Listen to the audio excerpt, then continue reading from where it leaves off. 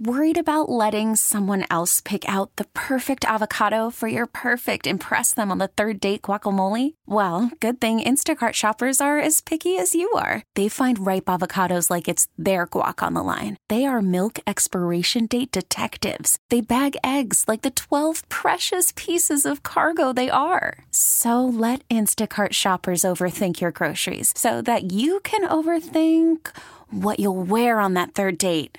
Download the Instacart app to get free delivery on your first 3 orders while supplies last. Minimum $10 per order. Additional terms apply. I'm Sandra, and I'm just the professional your small business was looking for. But you didn't hire me because you didn't use LinkedIn Jobs. LinkedIn has professionals you can't find anywhere else, including those who aren't actively looking for a new job, but might be open to the perfect role, like me.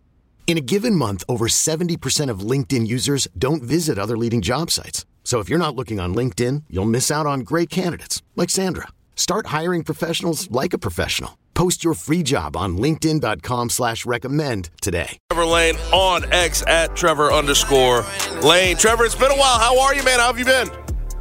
I'm doing well. Been doing well. Been enjoying some NBA basketball this season. Been a lot of fun, but thank you for having me back on. Absolutely. Did you enjoy a little bit of NFL football yesterday? I did.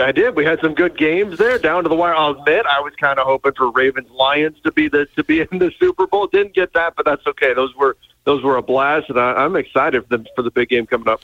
Yeah, I got to say, I think most people were wanting Ravens-Lions to get through. No one. I mean, Chiefs win too much, and then the Lions are just the fun story. And I don't know if they're going to get back. That's going to be. I mean, Dan Campbell said as much yesterday after the game. It's hard to get back to that position, especially if you're in Detroit. Yeah, it really, and you felt for them. It's been so long since they've been able to do anything like that, and there's so much, their offense is so much fun to watch. Those are the teams that I gravitate towards. Then, the grind it out, defense first side. Yeah, defense wins championships, but give me the team that's going to throw the ball a bunch, that's going to put up a bunch of points, and let's have some fun. Yeah, do you have an NFL team, by the way? I don't. I grew up in Southern California when the Rams left, and so I kind of am a football nomad. Oh, so you're just like me. I was a St. Louis Rams fan when they left back for L.A. I gave up on them. I was done with them because of the Stan Kroenke experience. We both got burned by the same team in different cities. Yes, we have something in common there. So now I call myself NFL agnostic. That's where I'm at this point. Now, I have to bring up on Saturday, was that the best NBA product we watched all year when we watched the Warriors versus the Lakers? That was 2 OT, 145-144. We got everything we wanted out of that game. That was Steph Curry flexing his muscles from the three-point line. LeBron James turning back the clock, even though he doesn't have to turn back the clock very much, even though he's in year 21. He's unbelievable. He had a fall away of a fade away that he knocked down that felt like a backbreaker. But that game, I have been trying to latch myself on to the rest of the NBA outside of the Grizzlies because the Grizzlies are struggling this year. That was the best product I watched all year. Yeah, that game was an absolute blast. It was an instant classic. I was on the edge of my seat the entire time. That was a phenomenal game. And we see these games where LeBron really turns it up. Most games he's going at, like 70% pace, something like that. That game, he went all out. He got fired up to play against Steph. And we got to see, like I said, an instant classic performance. And it's one of those things where you have to remember, even Steph is 35. We talk about LeBron's age all the time. Steph is 35. Like, we're not going to get to see all that many more of these matchups. Yeah. So it's important we appreciate these when they're here. And they gave us a great one. Yeah, 36, 10, and 12, or 20 and 12, I should say. I should have doubled up the rebounds for him. 36, 20, and 12 from LeBron at 39 years of age. That's just we're not going to see it much longer, so appreciate it while it's here. Now, I want to get to the Lakers real quick. They're 24 and 23. They have struggled for most of the year to sort of find their footing, and we still have the Darvin Ham thing looming. What is going to happen with Darvin Ham? I know that it feels like that locker room has sort of given up on him at least a little bit, but they're still playing some good ball here and there. What do you think happens with Darvin Ham ultimately? I know there's some concerns from within the Lakers about what has gone on with the rotations, with the defensive schemes. They've been just hemorrhaging threes, giving up wide open 3-point shots. Part of that is the old Bucks defensive scheme, which if guys get hot, you're targeting certain players that you're going to essentially decline to defend behind the three-point line. But if those guys get going, which we've seen happen to the Lakers a number of times this season, then you're in big, big trouble. So some of the players have been happy with their minutes getting yanked around and their roles constantly shifting. I think that if things don't improve this season, and it does feel like they're on a little bit of an upswing right now, but if they aren't able to make a real run, I think they're going to take a serious look at Darvin Ham this summer. I don't think that his job's in jeopardy mid-season here. I think we're too far the way into the season to bring somebody else in, even though we just saw Milwaukee do that with Doc Rivers.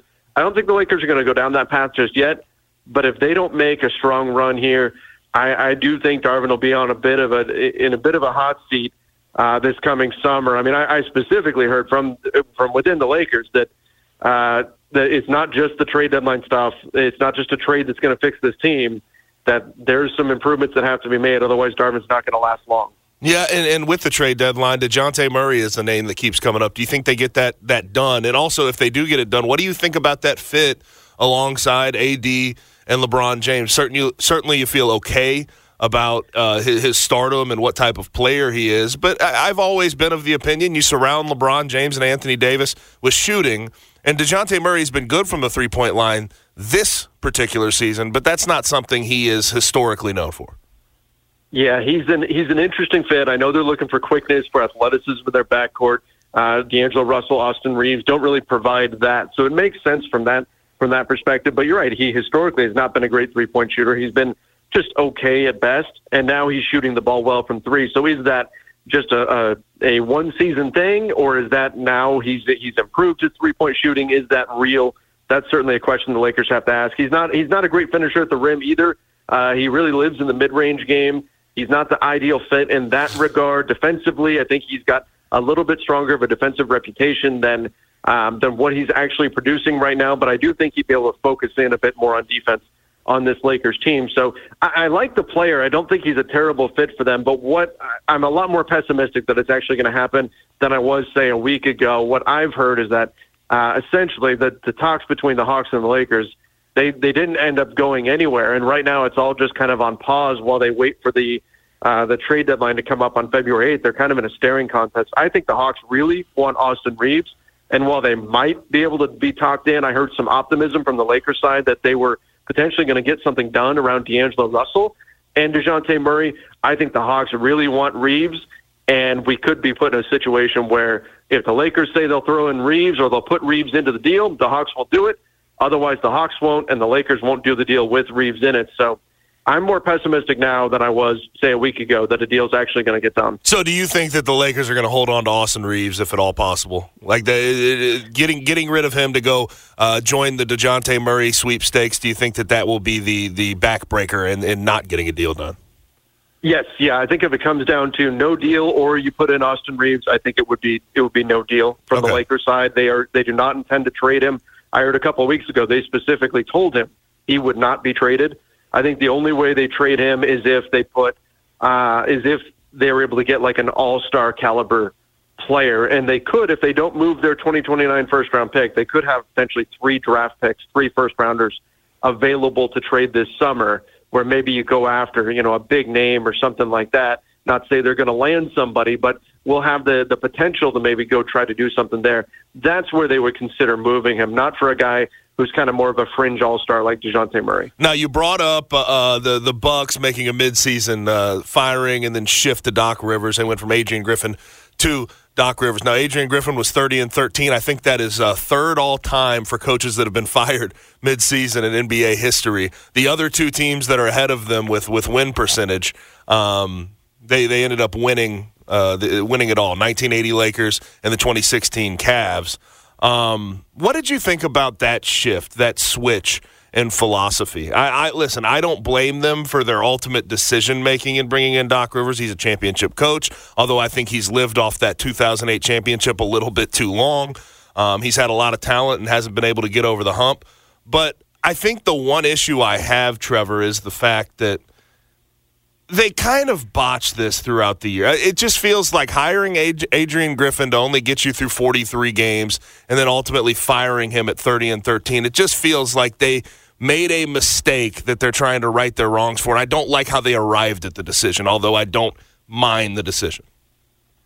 Yeah, I mean, if this results in them winning a championship, then it doesn't matter. Then it's all fine and all is forgiven, and they made the right move and all of that. But I mean, I'm curious to find out what exactly was going on, because obviously we had the weird situation with the Terry Stotts with him. He was an assistant coach, with him getting let go by Adrian Griffin, like before the season even started.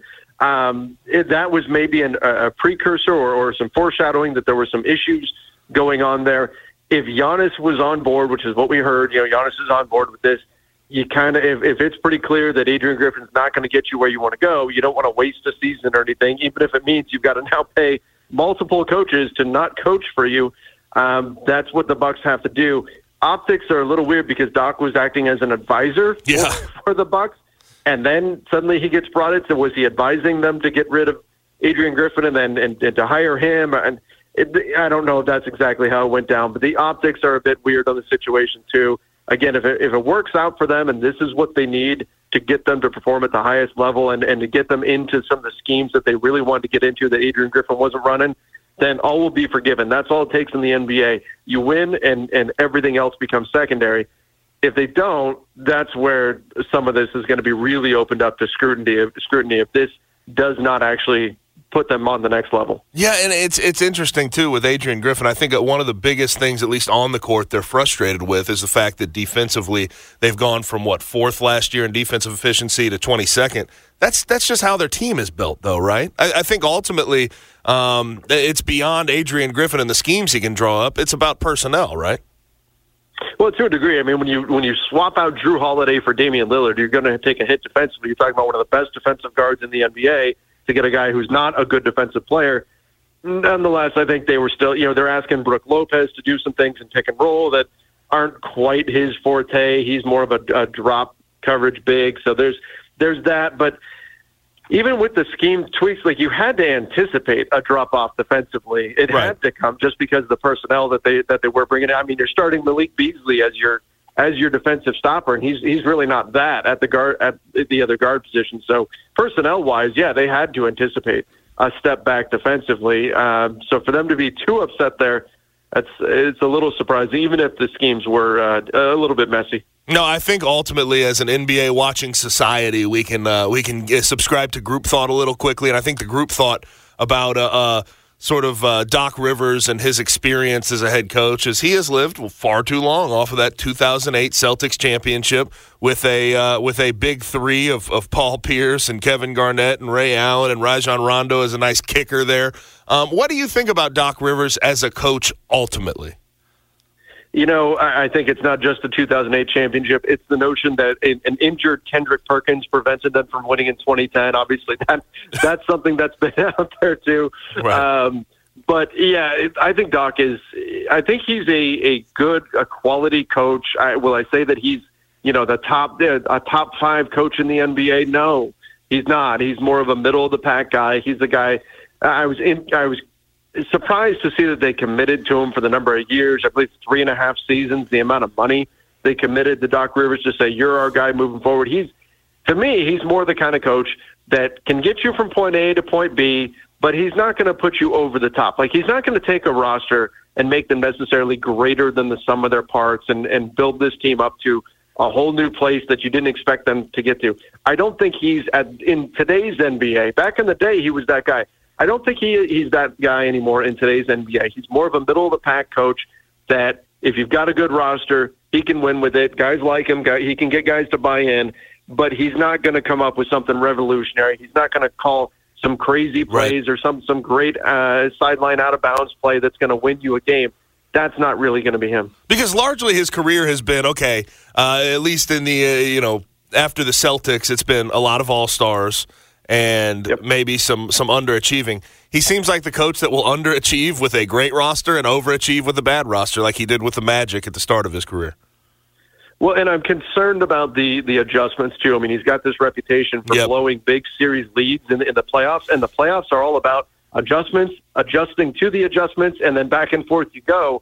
And so I'm concerned about, is he going to be capable of making the correct adjustments that often require a lot of outside-of-the-box thinking in the playoffs in order to respond to what an opponent's doing when you're seeing that team 7 times in the course of a week and a half. Now, what do you think the Eastern Conference stacks up like right now? Is Celtics at the top? Certainly Celtics, Bucks, 76ers, but Celtics in a big space, or do you think it's closer than that? Yeah, I think it's Celtics and everybody else right now. I do think that the 76ers, that the Bucks can potentially give them a run, but right now the Celtics have to be the heavy favorite. They're playing the best basketball at the moment of, I think, anybody in the NBA. So they've been great. They are certainly at the top, but I do think the Bucks and the 76ers are close enough to where it's not a huge tier break after that. And right now you've got the Cavs are starting to get healthier. They've got Evan Mobley coming back. You've got the Knicks that have been playing some really good basketball. Unfortunately, they just lost Julius Randle, who's going to be out for a few weeks here, but they've been playing really well as well. So you've got a couple of teams that are kind of knocking on the door to maybe break into that top tier. But realistically, it's the Celtics. There's a bit of a gap, and then it's the Bucks and the 76ers after that for right now, and then kind of everybody else in the East. Now talking with Trevor Lane at Trevor_Lane on X. I'll get to the Western Conference and how you think it stacks up. It's kind of a strange sort of dynamic we're working with. Thunder and Timberwolves at the top, then Clippers, Nuggets, Kings, Suns. That's the top six. But I want to get to the Grizzlies real quick. It's been kind of a season from hell, hadn't it? We had the 25-game suspension for Ja Morant. They did not stay above water. But then since then, injuries. Ja Morant gets hurt. You've had Steven Adams and Brandon Clark out the whole year. Marcus Smart ends up getting hurt. Desmond Bain lineman, sports aficionado, badass, and friend. It's game time. It's very solid. At the Grizzlies. I'll give him that. A lot of action. It's Takes and Tackling with Gabe Kuhn. The Gabe Kuhn Show, weekday afternoons from 4 till 7 p.m. on 92.9 FM ESPN. For them, and I've attended a few Grizzlies games this year, and they compete. This team's playing hard. I know Marcus Smart got on them earlier in the year about competing all the way through games and things like that. But for the most part, this team goes out there and they hustle. But they just, with all the injuries they've been hit with and the suspension and everything else, I mean, they started the season off with an injury with Steven Adams. It's been completely snake bit. But I'll tell you what, there's a big silver lining here, and that's that next season they're going to walk out of this with a great draft pick that maybe they can use to put into a deal that they can add some firepower right now over the summer. They can jump right back up to the top of the Western Conference next season, assuming they get everybody back, everybody healthy. So that's the silver lining to all this. They're going to get either a great pick or a great trade asset this summer that they can use to maybe get that next piece that's going to put them over the top. Because I think the Grizzlies, even with everybody healthy, they're probably not the top of the top in the NBA's Western Conference. They're probably not quite there with Denver. If you can take this season, this step back, unfortunately injuries hit you, you get this great asset in this draft pick that they're now going to get, and you're able to turn that, whether it's in a player that you select or in a trade that you make, into a piece that puts you over the top. The potential is out there for this season, ultimately, despite it being so difficult, to push them up into that top tier in the Western Conference if they're able to manage this draft pick correctly. So that's something that has to be exciting for Grizzlies fans, and certainly the silver lining to all this. Well, and I'll say this before we even get to that, they're going to have to trim some fat, right? I mean, we're talking about John Conchar, David Roddy, Xavier Tillman, Zaire Williams, Jake LaRavia. It feels like somebody's going to have to go here, or a few guys are going to have to go before we sort of get some clarity on what they're going to do this offseason. Oh, yeah, for sure. I mean, they're going to have to make some moves. There's some things that they're going to have to do. They may want to wind up cleaning up their books a little bit. They've got $183 million, almost $184 million on the books for next season. So you got a lot of money right there on the books. I've heard Luke Kennard's name out there a little bit on the trade market. We'll see ultimately what happens with him. But, yes, there's moves to be made. That core, though, Ja Morant, Jaren Jackson, Marcus Smart now in the mix here. You get Steven Adams back. You've got the makings of something good if you can play things right in the offseason. But, yeah, they do need to move on from a few of these guys. And, of course, Desmond Bain I left out there. But you do need to move on from some of these guys and then put some pieces together around what I think is still a pretty good core. Now, I'll say this, between me and my producer, Connor, we are the forefront. We're on the forefront of the Vince Williams Jr. train. He's been phenomenal, especially when Desmond Bain went out. You see what he can do offensively. There's been some holdouts on him, I think, within this fan base of just trying to see what he can do offensively, but we definitely see the makings of a great 3-and-D wing. He's starting to get a little more traction nationally. What have you thought of his emergence, and what do you think about his staying power on this roster? Yeah, I mean, I think that this is the kind of thing that you need to do, right? When you're in just a disaster of a season, you try to find these diamonds in the rough, and he's been great. I mean, he's shooting almost 40% from three. He's giving you that fire every night. He's going out there getting boards, doing what you need him to do. So this is the kind of thing where, am I expecting him to be like an all-star? No, of course not. But if he can be that 3-and-D role player, that's found gold. You look at what these guys are making out there on the market right now. You look at how much these guys are getting paid to be a 3-and-D role player. That everybody in the league is looking for these guys. If he can be that for this team moving forward, that's a big, big find. If that's something that he can be, so I like him a lot, and this is exactly the kind of thing that you need to see in sort of a lost season, where you find a guy that can be a role player for you moving forward. So you don't just say, well, that season was a total waste. No, you use that time to try to unearth some diamonds in the rough, and I think that's what they found here in Vince Williams. And they're only paying him $7.9 million, so hopefully that contract continues to age well. Now, in the Western Conference, you have Thunder and Timberwolves at the top. I think the overarching thought there would be they're not necessarily ready to win in the playoffs, but we'll see when we get there. I think they've both been phenomenal, and they have the makings of teams that could be surprises come playoff time. But who do you really like in the Western Conference? I think Clippers and Nuggets right after them is where everybody's sort of pointing to right now. Yeah, I think those are the teams that probably, in terms of just, we see this year after year in the NBA, where it takes going through the playoffs a few times. It takes, taking your lumps before teams are ready to really break through. And that's something we've seen historically. Occasionally you'll have teams that will buck that trend, but for the most part, you've got to go experience it a few times as a group, especially for young teams. The Clippers, the Nuggets, obviously they've got the experience on their team to get it done. So that's why I would favor them over the two teams at the top right now in the Wolves and the Thunder. But I do look at Minnesota. I had them as one of my teams to keep an eye on this year, as a team that I thought people were too down on, because I do think they are a very, very good club. Defensively, they can do some really great things. I'll say I think the highest ceiling is probably the Thunder. Right. Outside of the Nuggets, of course, they can play incredible basketball. But the Thunder, what they're going to be able to do, not just this season, like they have a real shot to come out of the West this season, but in the future, and with the number of draft picks they've got future flexibility. They've got moves they can make whenever the next star that comes up, they can offer all the picks. And on top of that, they've got a really good team with a guy who's an MVP candidate right now in Shai Gilgeous-Alexander. So the Thunder, I don't know that this is their year to break through, but it's coming real soon, and this team is going to be a force for a long time. What else do they need? Like that's the question I have. I look at their starting lineup, and I love what they have. I think they need to improve a little bit on the defensive side of the ball, but what else do they need to really push themselves over the top into that championship contention tier? I think they could use another big physical presence in the paint.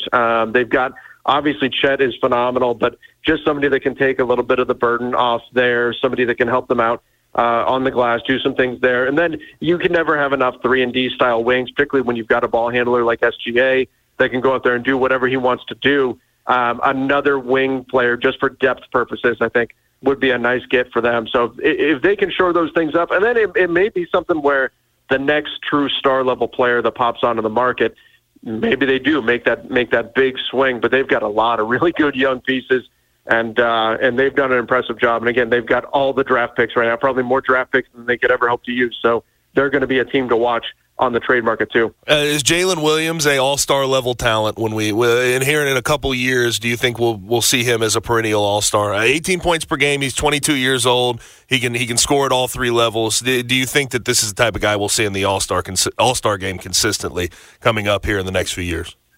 Yeah, I think before all is said and done, he will be. It's going to take some time. It's going to take, you look at the Western Conference, it's going to take Kevin Durant, it's going to take LeBron James, right. These guys.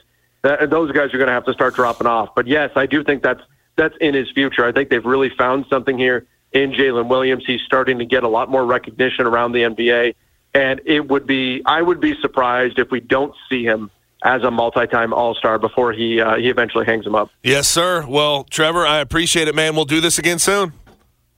Sounds great, Gabe. Thank you for having me on. Yes, sir, of course. That's Trevor Lane, host of Lakers Nation, also the front office show with Keith Smith. He's on X at Trevor_Lane.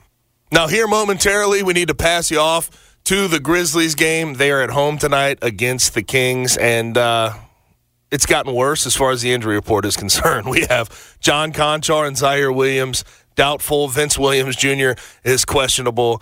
They are 10-point dogs at home against the Sacramento Kings. So we'll see what happens tonight. I think they'll compete at the highest of levels, but it doesn't look like they'll have much out there on the floor to go compete against Kings team who's been trending in the right direction.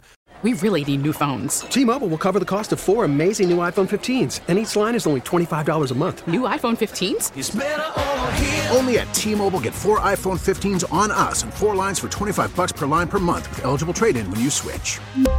Minimum of 4 lines for $25 per line per month with autopay discount using debit or bank account. $5 more per line without autopay, plus taxes and fees. Phone fee at 24 monthly bill credits for well-qualified customers. Contact us before canceling account to continue bill credits or credit stop and balance on required finance agreement due. $35 per line connection charge applies. See T-Mobile.com. Baseball is back, and so is MLB.tv. Watch every out-of-market regular season game on your favorite streaming devices. Anywhere, anytime, all season long. Follow the action live or on demand. Track 4 games at once with multi-view mode and catch up with in-game highlights. Plus, original programs, minor league broadcasts, and local pre- and post-game shows. Go to MLB.tv to start your free trial today. Blackout and other restrictions apply. Major League Baseball trademarks used with permission.